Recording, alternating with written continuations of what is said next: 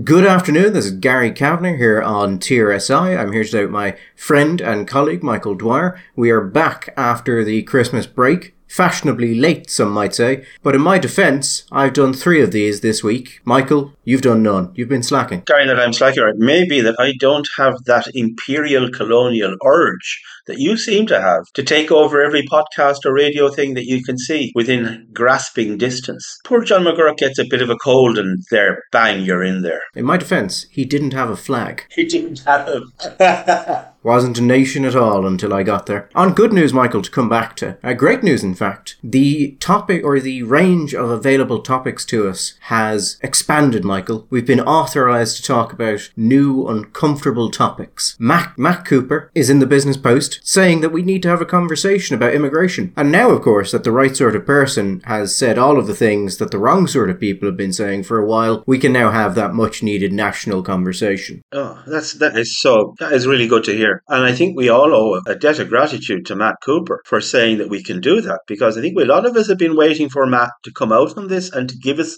some kind of clear direction. But we have it now, and that is so good to hear. So, by the way, just for clarity, Matt is obviously a good person, and he's talking about this. This is in the interests of the nation. Now, that doesn't mean, like, say, if people from Drimna or Ballydehob or Aughrim talk about it, that doesn't mean that they're not racist anymore, does it? They probably still are racist. I believe the exact test is if you look like the sort of person who may have once put a brick on top of another brick, you're probably still a racist. Okay, right. Or somebody who may be in possession of a power drill or a pair of Snickers. Actually, when Matt Cooper speaks, Michael, there's a sketch on Brass Eye, and every time I hear Matt Cooper do that whole sort of, we've got to talk about something important now, all I can think about is that sketch, but if someone unironically believed it. And it's the sketch where they're talking about heroin, and the presenter, they're injecting into his arm and says, but the amount of heroin I do is absolutely harmless. I do it on a weekly basis, purely recreationally. But what about those who are less able to handle their heroin and may fall into criminality? Builders and blacks. People who are not middle class. I think, isn't there a class reference in there somewhere as well? Yeah, that's right. I kind of feel like that is Matt Cooper, but not as a joke. I have to say, I have a penchant for people who start sentences with, we need to have a conversation about, in the tone that they are saying this for the first time, that nobody else has ever thought about talking about this. And by the very act of them saying this will now begin a debate and a dialectic, which will lead ultimately to a solution, and everybody will be better. How many times in your life, and I have been longer alive than you, so I presumably will win this, have you heard in the context of American politics, we need to have a conversation about race? Why, there are times you feel like the only thing that American politics has been talking about for the last 30 years has been race. I mean, going back to, 50 years ago when Nixon was in his second term, I think, and he was being advised by Democratic Senator Moynihan, who said to him, his advice to Nixon was, I think, that we need a period of benign neglect when it comes to the race issue. And Nixon completely ignored that and plowed ahead with all sorts of other policies. But this notion, we need to have a conversation, it kind of begs the question, what is all of the stuff that other people have been doing up to now? What was that, Gary? That obviously wasn't a conversation.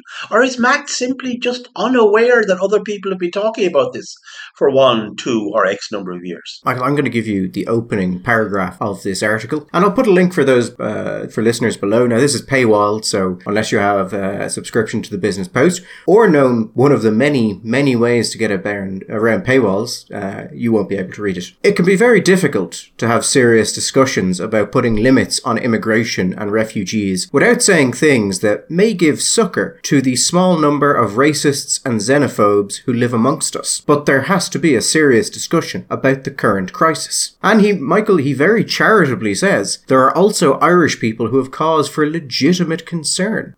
I love the positioning of the far right in Irish media and political dialogues, because there are no far-right elected politicians. The political parties, to the extent they exist, have gotten absolutely nowhere. There are no far-right media sources, but there are multiple far-left elected politicians. There are multiple reporters. who take that position, either openly or have it privately, and it biases their work, but they never come in. But the far right, Michael, in Ireland is simultaneously absolutely ineffective and inconsequential, but also something where we have to filter all of our discussions through the prism of, will this give succor to the far right? Almost like, Michael, this is in many cases not a legitimate concern, or not, if it is a concern, one that can be backed by any sort of real-world data, but something which is useful to people. It is useful to politicians to be able to suggest criticism of their policies will give succor to groups that cannot be accepted and will give rise to terrible consequences, because that might put people off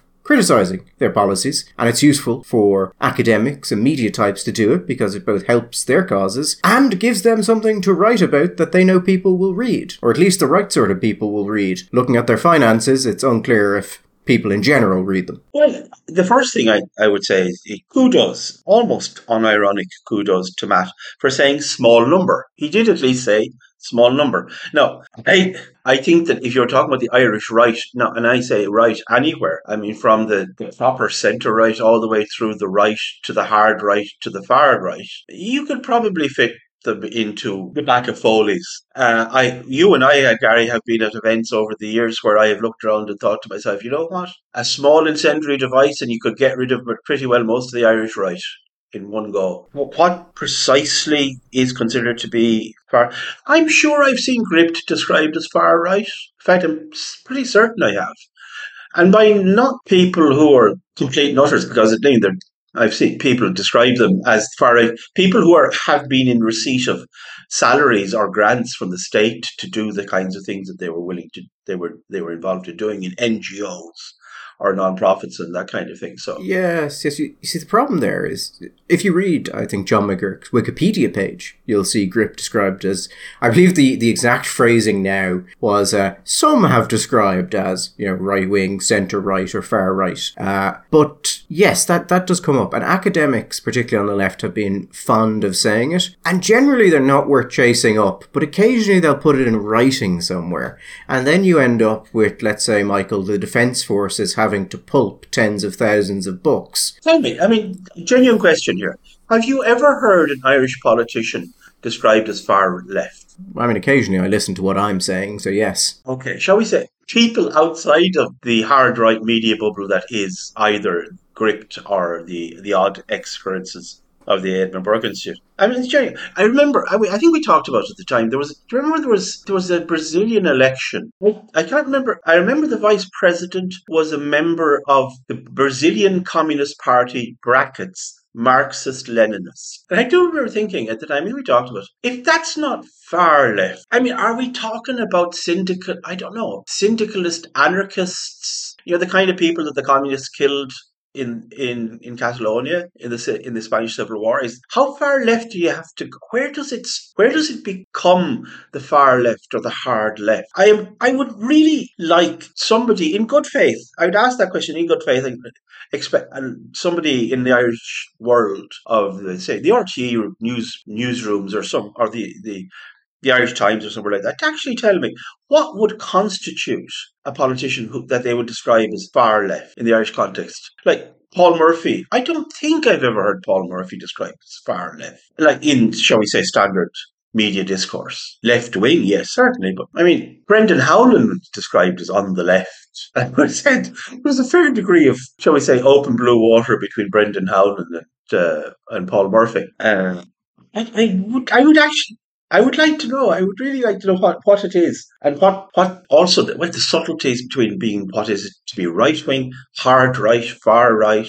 I think there's an element of what's called a Motte and Bailey. It's a type of debate tactic. Motte and Bailey is a style of defensive fortification which has an outer wall and an inner wall, effectively. Town and castle is another way of talking about it. So Matt Cooper's article starts, Michael, talking about the far right. Then it talks about the xenophobic. Then we go to the last paragraph of it. We do not need a nasty right-wing element emerging in this country to disrupt and divide everyone else. I would put that as an example of a Motte and Bailey, because if you challenge Matt Cooper on it, to say, well, you've gone from far right to right wing and those are not the same, he would fall back and say, well, obviously they're not the same. But the end result of this tactic is you can conflate two things together, because you can repeatedly say it, and no one is going to go against it every time. And over time, you end up basically tying them together, either deliberately or just because personally you don't think they're that different. Actually, there is one thing he says, and it's just an interesting line. And he's talking about the negative things that people are bringing up about immigration. And he says, particularly obnoxious are the efforts to spread stories of men in gangs scaring women and of serious crime being carried out by these people. But here's the next line. Now, it is true that charges have been brought against some of those who have arrived in the last year, and the courts will make their decisions on these charges after the exercise of due process, which is just a weird thing. Debate-wise, it's an odd way to do it. To go, well, these people are absolutely wrong. Now, yes, this did happen, but that's unrelated. Usually if someone is trying to convince you they're right about these sort of things, they just wouldn't mention the second part. I don't rightfully know why Matt did. Maybe, Michael, because as we said, he's just that fair a person. Do you think that part of the problem here is that the bien-pensant of not just Irish society, but people in the West generally, have a genuine fear that the great unwashed are just so unsophisticated and with a basic tendency to irrational violence that the reaction to every single incident that could potentially see one religious or ethnic or cultural group painted badly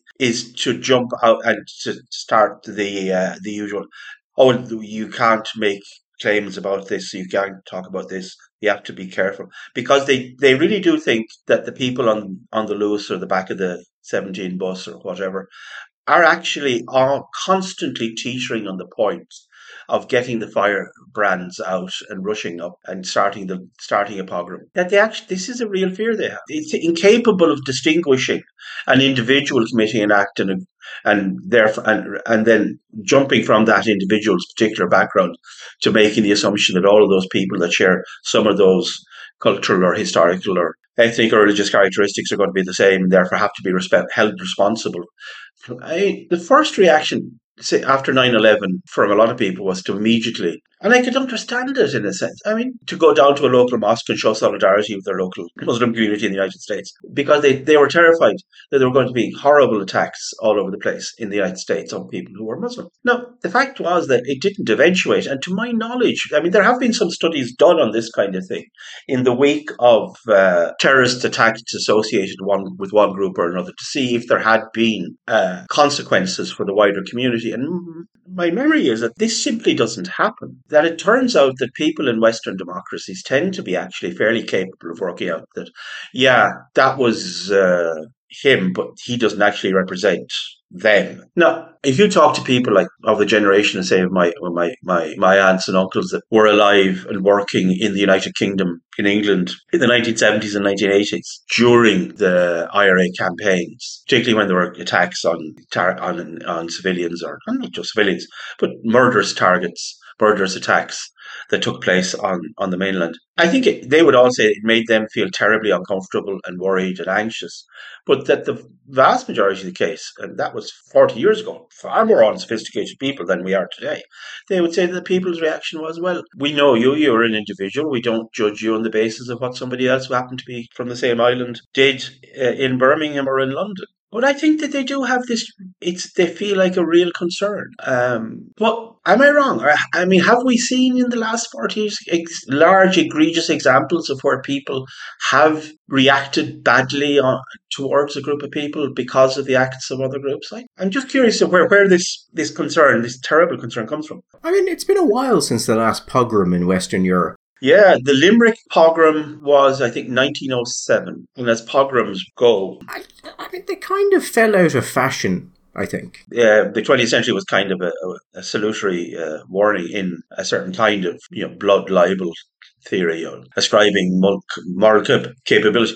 It's one of the weird things, isn't it, Gary? That we live in a world where increasingly, with, say, things like critical race theory and certain forms of theories about gender or sex difference, that we are increasingly told by people in academia and the upper ends of it that we actually should hold certain groups in a sense responsible, and we should ascribe to them some kind of historical culpability to the actions of their great grandparents, and that we should in some sense, disadvantage them or advantage others because of the advantage that has accrued to them because of the actions historically of these people. And yet, surely the experience of the 20th century was that it's not a good idea to ascribe guilt to any group. One of the interesting things I think about the 20th century and the aftermath of World War II, people don't like to talk about the amount of things the Nazis did. Slow now. Slowly, Gary. Slowly. No, this isn't a Kanye West style thing, Michael. Okay. The Nazis did a lot of things that were broadly accepted by other people at the time,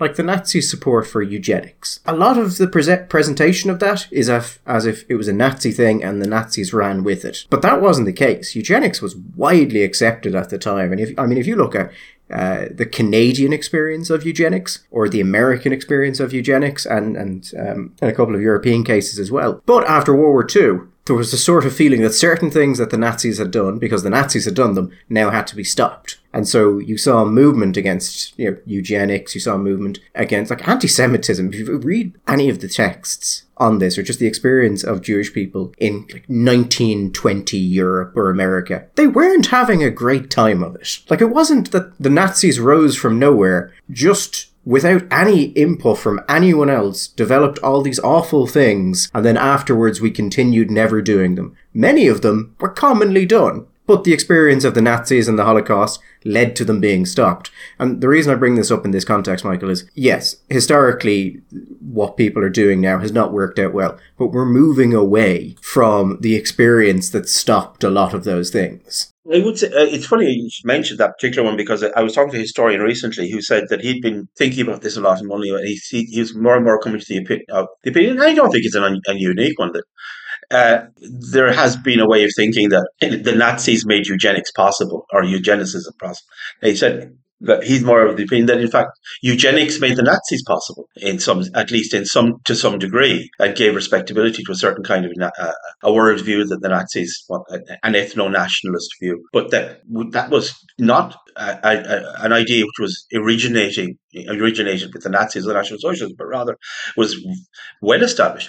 There's a book out there, Gary. If you come across it, and I would say to the reader, I would highly recommend if you can get hold of it. It's written by English historian Michael Burley, who became probably famous for his single-volume history of the Third Reich, was a new history of the Third Reich, which is brilliant. It won the Samuel Johnson Prize. It's an absolutely stunning piece of work. He writes like a novelist with a strong narrative, but it's a wonderful piece of work. But he wrote a book before that called Death and Deliverance, I think, a history of euthanasia in Germany, and certainly it deals with what I think of being the first Holocaust in Nazi Germany, which was the Holocaust against people with disability, people with mental illness, that took place before the war broke out at all. And it's a heartbreaking book. It's beautifully written, wonderfully researched, but really, really hard work. I mean, if you read history, you tend to be reading a lot of the time about tragedy and horror. But that was a book that I genuinely would read a chapter and I would put it down and go away for a little while before I could come back to it at times. Some of the letters, some of the documents that were from contemporary sources were really, really heartbreaking stuff. But it's clear that this is not something which is coming out of the ether. This is not something which they're generating. This is something which is well established. People like the Fabians and George Bernard Shaw and the likes, they were perfectly comfortable. I mean, isn't there a famous case from that great jurist? He's a great hero of American jurisprudence. Is it Wendell Willkie? Oliver Wendell Holmes, I think, actually. There was a famous case in the United States, which is often quoted, and people say, I misquote, where there's a family and it's about sterilization. And is the line, 3 generations of cretins is enough? 3 generations of imbeciles is enough. Yeah, that one. Yeah. 3 generations of imbeciles is enough. And people felt perfectly comfortable talking about it. And they talked about it very much in the language of animal husbandry, but also in the language of economics. And that's one of the things the Nazis were very good at, was setting up both the sentimental argument, but also the economic argument. I mean, when you go and look into it and go to the late 19th century and to America, you start seeing things like requirements to undertake medical exams before you could be given a marriage license. Because, well, Michael, the unfit should not reproduce. You see compulsory sterilization laws coming in the early 20th century.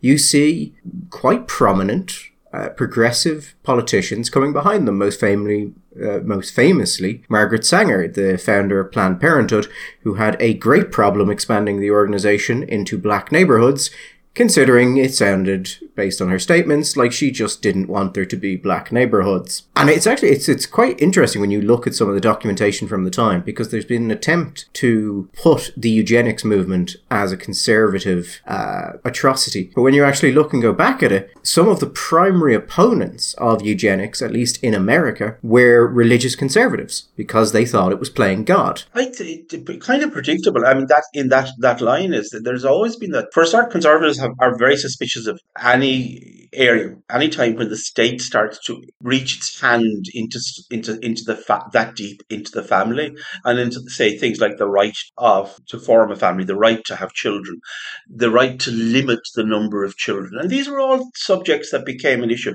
Remember, the 19th century, and we live with it to this day, is formed by that Malthusian, image, that sense that population increases. What is it? Geometrically, and food production increases arithmetically. Therefore, inevitably, you reach a time when there will be more mouths than there will be food, and so we need to control population. Darwinism was seen to be given a kind of a scientific basis to this. The notion, which was very shocking to Victorians, that nature is red in tooth and claw, and everything is done on the basis of competition and violence, but that ultimately the survival of the fittest, which I don't think is a phrase that Darwin ever actually used. One of the curious little things about the conflict with religion is, in the early 20th century, there was a statement, I think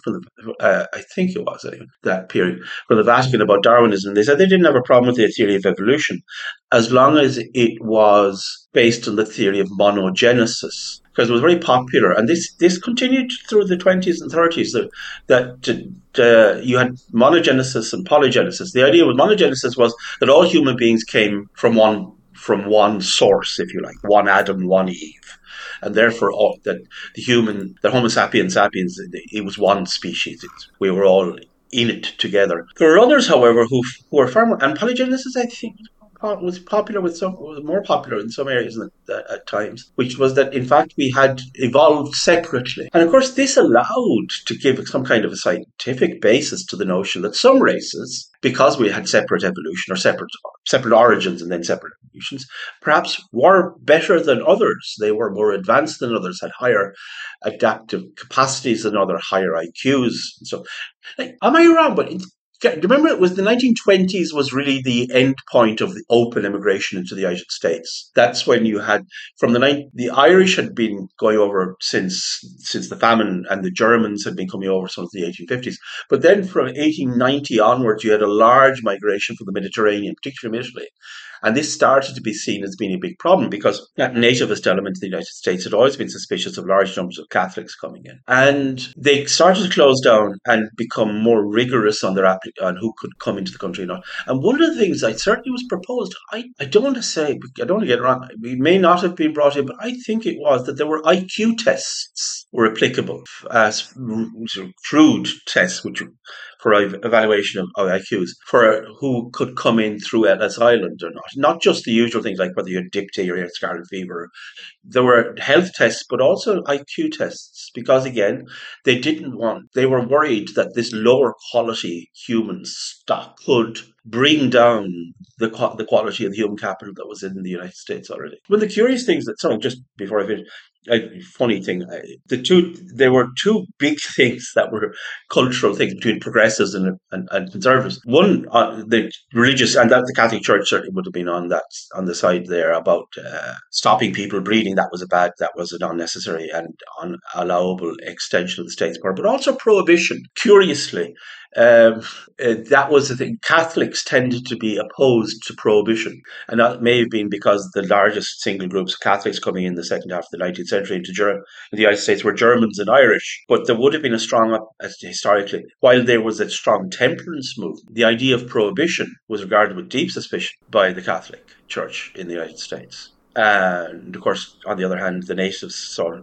these drunken, violent Irish types coming in. And then again, if you look at the murder rates and the crime rates on the eastern coast of the United States in that period, it's kind of understandable as well. The case you were talking about there, the 3 generations of imbeciles is enough. That's actually an interesting case if listeners want to read up on this. It was the Buck v. Bell case, and it involved a woman with the second name Buck, Carrie Buck, I believe. And she was 18 years old and she was in a mental institute. And Virginia passed a law saying that they could sterilize anyone who was in an institution supported by the state who was considered to be, I think, feeble-minded, epileptic, or in some way, as they would say, genetically defective. And it was Buck v. Bell, which was a Supreme Court decision. By Wendell, it was written by Wendell Holmes. And that basically, there had been sterilization bills before that. This case, I think, was 1927. But when that came true, that was the federal courts basically saying, yes, you can do this and it does not breach the Constitution. And it's worth reading some of the arguments that were put forward as to why the state should be allowed to sterilize Carrie Buck, because they are explicitly utilitarian, which is one of the reasons why one of the big dangers with utilitarianism is that you can justify horrible things because you can say in the long term they're going to lead to an increase in happiness or pleasure, or depending on the type of utilitarian you have, human flourishing. That, I think, was a lot of why the Conservatives didn't like it, because historically Conservatives have not liked utilitarianism and have tend to warn, Michael, that things like this are going to happen. But it's a fascinating case. You were remembering as well when that was happening in the United States. Other fine examples. I mean, this is a stone which is often thrown, but still we'll throw it anyway. Sweden carried out forced sterilization until 1975. Well, the Americans kept on doing sterilizations until the 70s as well. There was just the title, I think, is fantastic. In Sweden, I think it was the early 20s anyway, they set up the State Institute of Racial Biology. And that just by itself, I mean, that's 1922, Gary. Has Mussolini even come to power yet? This is years before Hitler gets into Germany. This is in Sweden, the wonderful democratic, and it is indeed a wonderful democratic country. I don't know, but it's 1920. The State Institute of Racial Biology, and you could be sterilized for all sorts of things. For example, feeble-mindedness or having an antisocial lifestyle. I think it would have been used, for example, women who had, I think, more than one pregnancy outside of marriage. I think that was considered to be an example of an antisocial lifestyle and could lead to force. And we're not talking, I mean, there would have been some voluntary sterilization, but there would have been, largely we're talking about forced sterilization. People with severe illnesses, physical disabilities, anything, diseases which were perceived to have a genetic component to ensure that they wouldn't be carried on to the next generation, that kind of thing. So that was, I think it probably peaked in the 30s and 40s, and after the Second World War, these things tended to become less popular, and it really had petered away. But it was still in theory and practice until 1975. So it wasn't just in Germany. It wasn't certainly just in the United States. These things were going on. Here's a fun little question for you, Michael. Do you know what Carrie Buck did to end up in a Virginian health institution? And come under the eye of the baleful eye of the state? No, I don't know. What had she done? She was raped and she had a child out of wedlock. So to the institution with her, and then in the institution, she apparently did not like being in the institution, was untidy, unmannered. There's some claims she engaged in prostitution when she was working there, or when she was there to make money. And from that, they judged her to be a congenital idiot, and therefore someone compulsory who should be sterilized. There is an open debate as to whether or not there was anything actually wrong with the girl. Not that changes the morality of the situation, but the general consensus seems to be that she was not mentally disabled. Maybe not terribly smart, but not disabled. Do you want a second kind of weird table quiz point on this thing? Okay, go on. Okay. This was just before the Scopes monkey trial. At most it was a year before. Now, So that was when John Scopes gets in trouble for teaching evolution. The book he was using to teach evolution was called A Civic Biology. Now, I will give you a quote from A Civic Biology, Michael. Yes. If such people were lower animals, we would probably kill them off to prevent them from spreading. Humanity will not allow this, but we do have the remedy of separating the sexes in asylums or other places and in various ways of preventing intermarriage and the possibilities of perpetuating such a low and degenerate race. The popular conception of the Scopes monkey trial was, Michael, shall we say, somewhat incomplete. Because yes, it was about evolution, but it was also about, some other things that Scopes was teaching the children. There was some other stuff going on there. That's a great movie, by the way. Anybody's seen it. Inherit the Wind. Am I right? Inherit the Wind. Inherit the Wind, yeah. It was a play before it was a movie, I believe. I believe so. Got slightly sidetracked there. Slightly sidetracked. Just before we finish up, because it's the new year, we don't want to put one of the things we had considered briefly doing, but we completely gone off script here. I don't know how that quite happened, because it never happens, does it, Gary? We never go off script. Tight like a razor. Absolutely. Before we go, I just wanted to mention two things, because we may actually talk about the other stuff, other more serious stuff, like COVID hitting 4 million infections a day in China and stuff like that. Only killed 22 people, according to the Chinese. Yeah. Okay, Gary, if I give you, I put some money in a pot and you put some money in a pot, and I bet that the Chinese are lying, you bet the Chinese are telling the truth, who do you think is going to get the money in the pot? I think we can trust the Chinese, Michael. If you can't trust the Chinese, Gary, who can you trust? I think actually, and legitimately, you can trust the Chinese. They act in an incredibly consistent fashion. Absolutely do. And somebody, again, historian, same historian talking to me, he said, who actually has a fair bit of knowledge about the Chinese, he said that thing that you have to remember the Chinese always and everywhere is in much the same way as you can argue that Putin is simply behaving the same way as everybody in Russia has behaved since Peter or Catherine. He said the Chinese are maybe communist, but the Chinese aim for one thing: stability and peace. Stability and peace. Because the great enemy is famine, because famine is when the people come and cut your head off, you lose the mandate for heaven.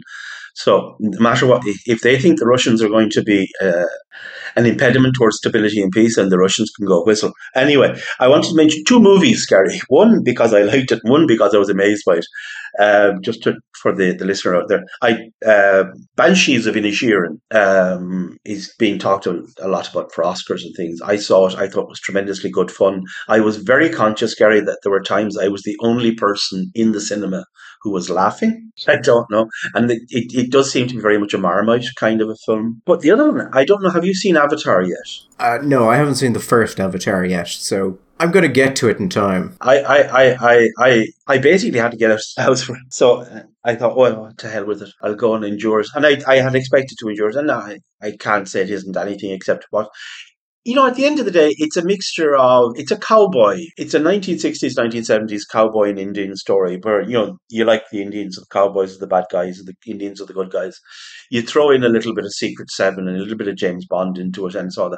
But I don't know if this was the takeaway. And I'll be very curious. And the reason I'm mentioning it, because for once, genuinely asking, if any of the listeners out there have actually seen it, I don't think that this was the point of the movie, but it left me with three, it seemed to be, central messages. One, the importance of religion. Two, the importance of the nuclear family, and the importance within the nuclear family of a boy having a father. And thirdly, that sometimes violence is necessary because pacifism will only get you so far.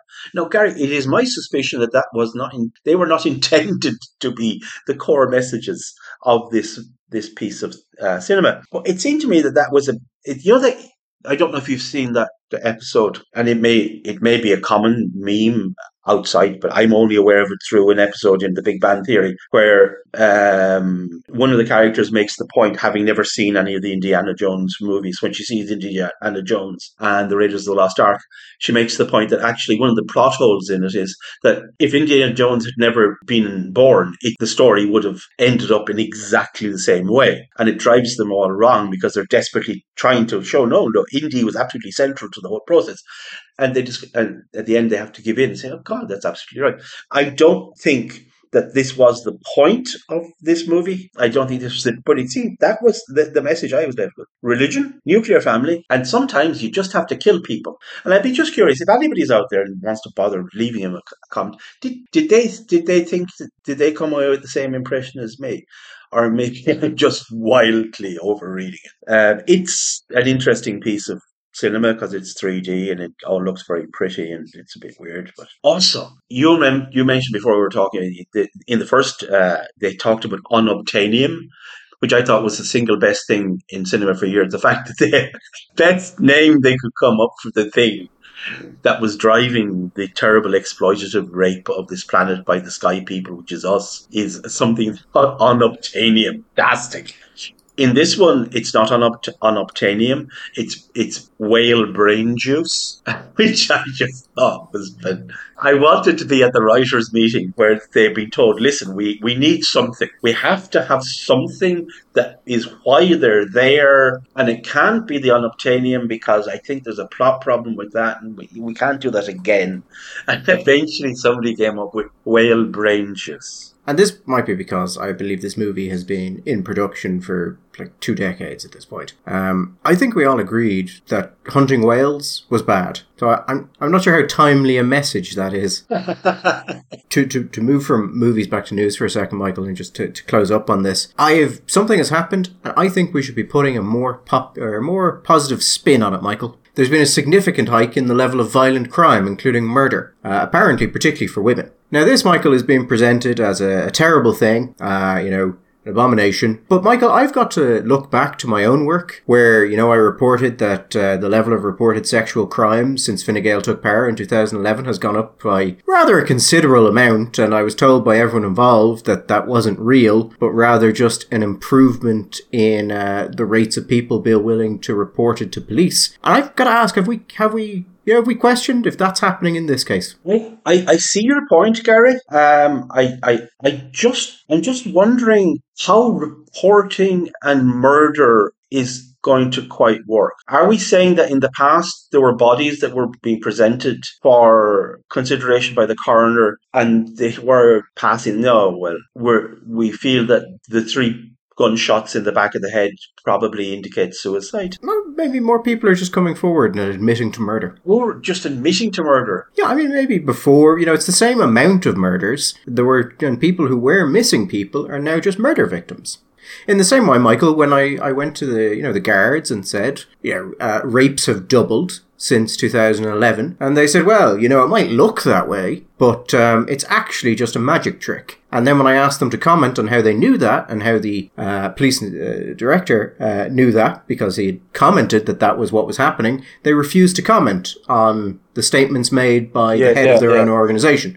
So, I think at this point we can't assume anything about Irish crime statistics. It could be, and it could be explained by this, Gary, that we had a conversation about how it was bad for people to murder people, right? So people then came forward and said, oh, by the way, I murdered someone. Because do you remember in all those terrible cases of people being injected with syringes? The thing I said didn't happen, and then I had Regina Doherty tell me that the difference between me and her was that she believed victims and I didn't. That thing that never seemed to pan out and where the guards never found a single instance of it that actually stood up, and now in Scotland where they reported the same thing just before it was reported here, it seems like they basically just accepted that was just a mass hysteria. That thing, Michael? Not that I'm holding on to it. No, I absolutely, you've obviously let go.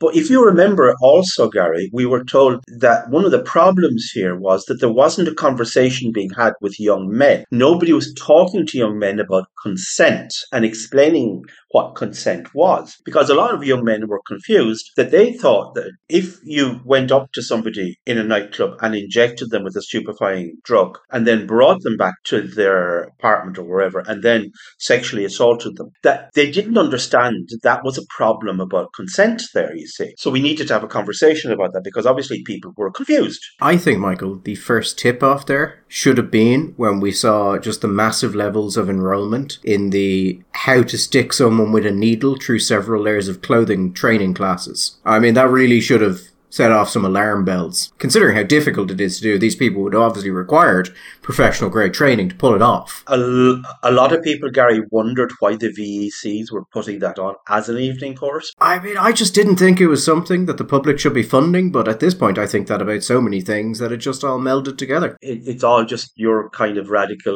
libertarian attitude, this get the state out of everything. But it seems to me that if what we needed was a conversation to explain to young men that actually was a bad thing, that was actually bad because there wasn't consent, it's also perfectly possible that there are people being killed out there and didn't realise because we didn't have the conversation, Gary, about murder. And now that they have, so the reporting is going up. So that would actually make sense. It may actually be a reporting issue. But it's almost certainly, it's not a question that there are more murders going on. More seriously on this point, because there's been a lot of media talk on this and a lot of talk about the amount of women killed particularly. The Irish murder rate is so low that when you read like Irish murder rate doubles, in a year, an average year in Ireland, there can be between 40 and I suppose if we go back to kind of the turn of the century, 150 people killed. And we move between those levels. That's a big move, Gary, in fairness. I mean, it's a small number in comparison to other people. It's a big number in comparison to Ireland 50 years ago, where you had around 4 to 6. But still. Here's the thing about statistics. The highest number of murders in Ireland in the last 20 years was 2007, where 152 homicides were recorded by the police. In 2021, the end of year data is 42 or 43 people killed. That is the lowest level of homicides seen in the last 20 years. So when you're reading articles that are saying the homicide rate doubled in 2022, right? Coming off the lowest year recorded in 20 years, you'd expect those numbers to go up a bit. So I think we should blame COVID. Well, we can blame COVID for everything, and we should.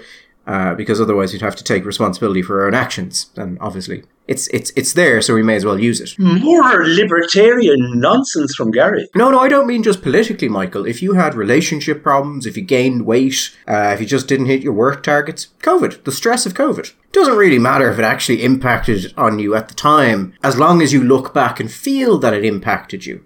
Because again, Michael, just as the government should never take responsibility for its actions, people should never feel they have to take responsibility for their own actions, because that's violence. It's oppressive. And I can tell you, I don't think that it impacts. Looking at it from the outside, I don't think people realise how much it impacts. I mean, on my heroin, for example, I wasn't taking heroin at all before COVID.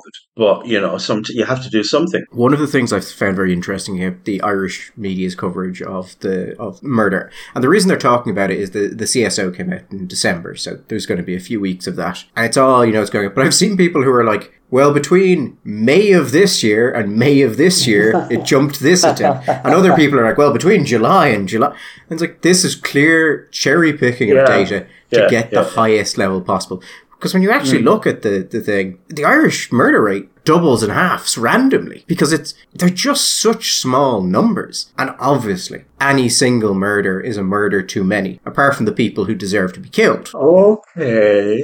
Michael, some people need killing. We know this. Gary's opinion. Yeah, so just if you're reading all of this doubled, halved, most of the time it's meaningless. But, still gets people going, and people read it, so they'll keep doing it. And I'm not going to say Grip won't do it, because sometimes you can construct a fantastic headline out of just not looking at certain months. Okay, we'll finish up there, and I want to finish up with some good news, Gary. So I'm going to give you 3 pieces of good news.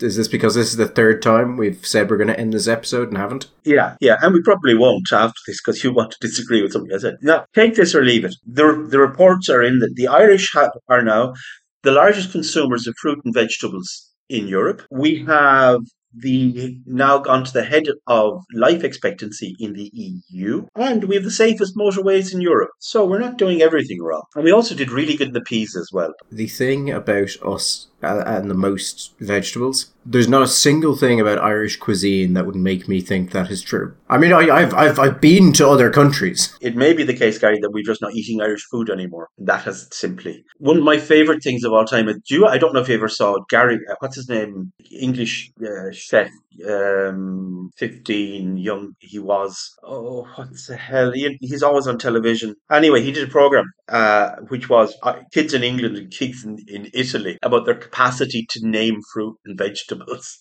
It was one of the most depressing things you've ever seen if you're English and you look about your kids. They could barely identify an apple. The Italians were looking, and 6-year-old Italians were going, oh yes, that's an artichoke. And they're telling different that way. Well, then that's a cantaloupe. No, that's not a melon. That's a cantaloupe. That's a Gaia melon. That's a gala melon. That's a watermelon. You have to think that from your basic experience of being in these places or going around, that the idea that the children in Dublin are eating more fruit and vegetables than children in Palermo just seems, on the face of it, unlikely. Yeah, I mean, as someone who has left this country and eaten in the likes of Italy, for instance, I just wouldn't believe we eat more vegetables. I would doubt that. I would doubt that immensely. But if it is happening, I blame Lidl for bringing in high quality fruit and vegetables at a low price. So it's their fault. That goes off in record time. Yeah, on that point, we will say have a good weekend, and we shall be back, all things being equal, next Sunday. All the best.